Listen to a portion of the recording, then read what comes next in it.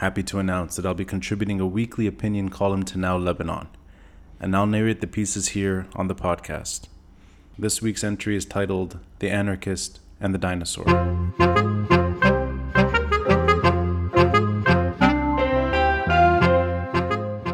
This podcast is made possible by the generosity of listeners and viewers like you. Kindly consider a contribution through Patreon or PayPal. Links are in the details box. Any amount is appreciated. And follow us on social media. We're on Facebook, Instagram, and Twitter. The handle, the Beirut Banyan. Rate and review us on Apple Podcasts. And to stay updated with video releases, subscribe to our YouTube channel. Thanks for listening, and thanks for watching. I'm Rani Shatar, and this is the Beirut Banyan.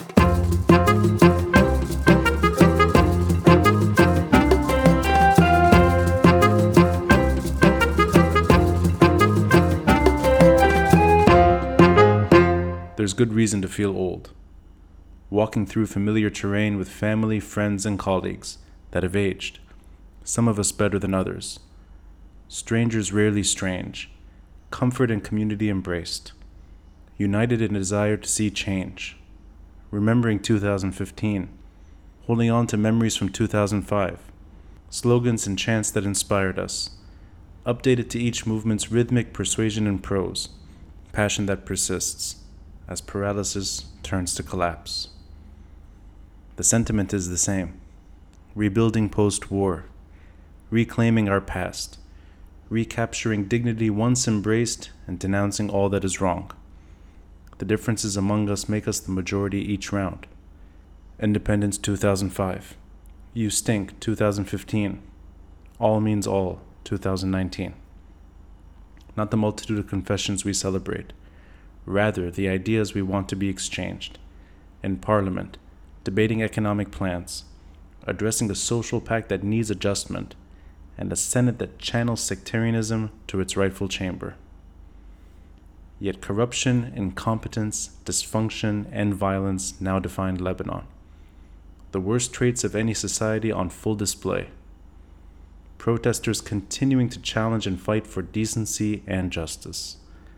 Less on the street today and more online, but with time, the institutions we need to function have crippled to failure. It is important to acknowledge each try.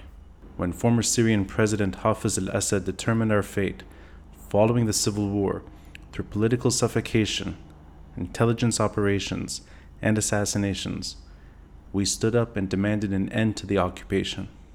Chants born out of March 14, 2005 were for independence, dignity, and reform. Samir Asir was March 14. Social justice and gentler economics made it a unifying revolt. Political parties that claimed ownership afterwards were given their chance once Syria's army and Mukhabarat left Lebanon. Yet they failed to live up to repeated electoral wins and embrace a hindered vision blurred to blindness. A shifting emphasis from sovereignty to accountability defined the years thereafter. The same issues presided, yet hesitancy towards addressing the last malicious capabilities narrowed the focus. You Stink in 2015 saw many of the same protesters back in Martyrs Square. Civil society now engaged through years of grassroots politics, expressing itself through Beirut Medinati, challenging unbearable corruption, environmental degradation, and a massive trash crisis. Those protests remained local to Beirut, but they planted the seeds of what was to come. And 4 years later, a perfect storm of forest fires, failing currency, and a devilish dance to false unity among political foes tested our limits.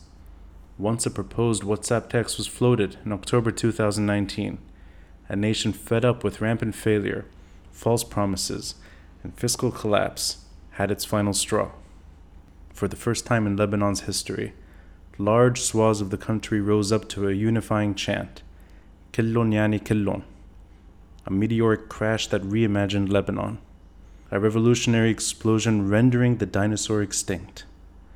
The old guard, lethargic, sluggish, and obsessed with confession, embodying our post-Civil War decay.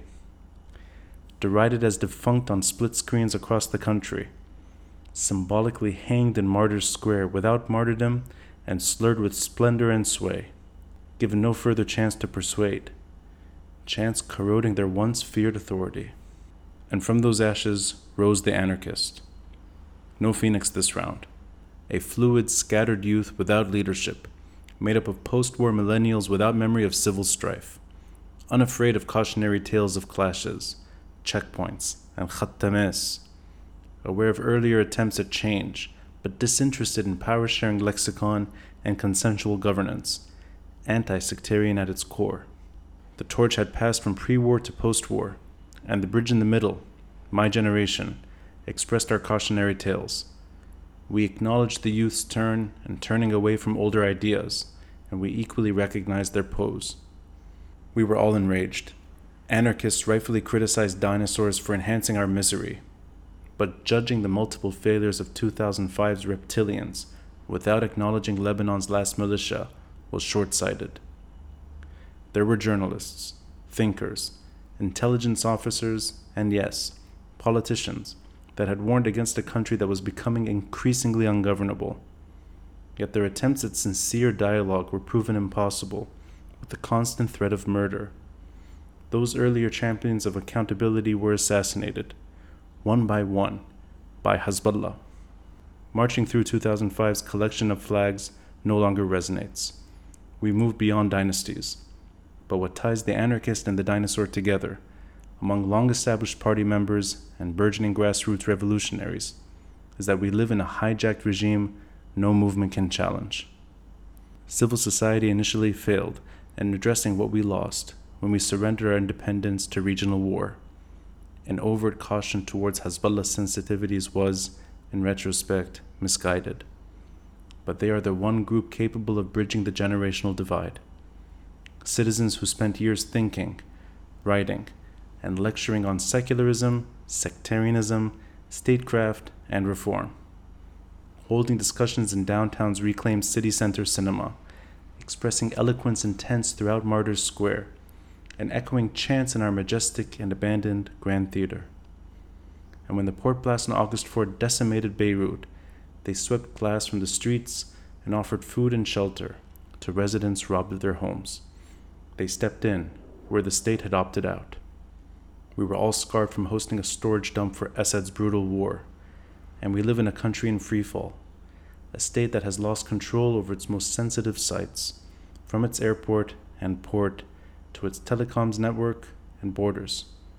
A status quo of paralysis, robbing us from aspirations, an expression targeted again with Luqman Slim's assassination. The state that broke down in the early 1970s is the condition that remains. Authority determined by militia rather than institutions and army, and government defined by mafia rather than our most talented and brightest. Our security subjugated, our sovereignty undermined, and our once celebrated prosperity replaced with ruin. The Anarchist and the Dinosaur are hostages to the same machine. One goes extinct, while the other barely breathes, and any future revolt will be destroyed by the same formidable force that turned deliberation to death. That civil society has the experience and willingness to turn activism to political authority makes them the natural opposition. They rightfully turned their backs to the old guard years ago. They are guiding the youth through campaign strategies and upcoming elections. And when this country rises again, with millions of us in sight, it will face the primary obstacle that curtailed movements before, a proxy that inherited an occupation, and the protector of our post-war disorder.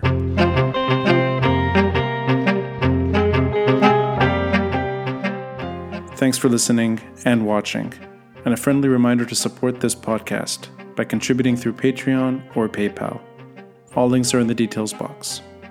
Until next time, I'm Rani Shatah, and this is the Beirut Banyan.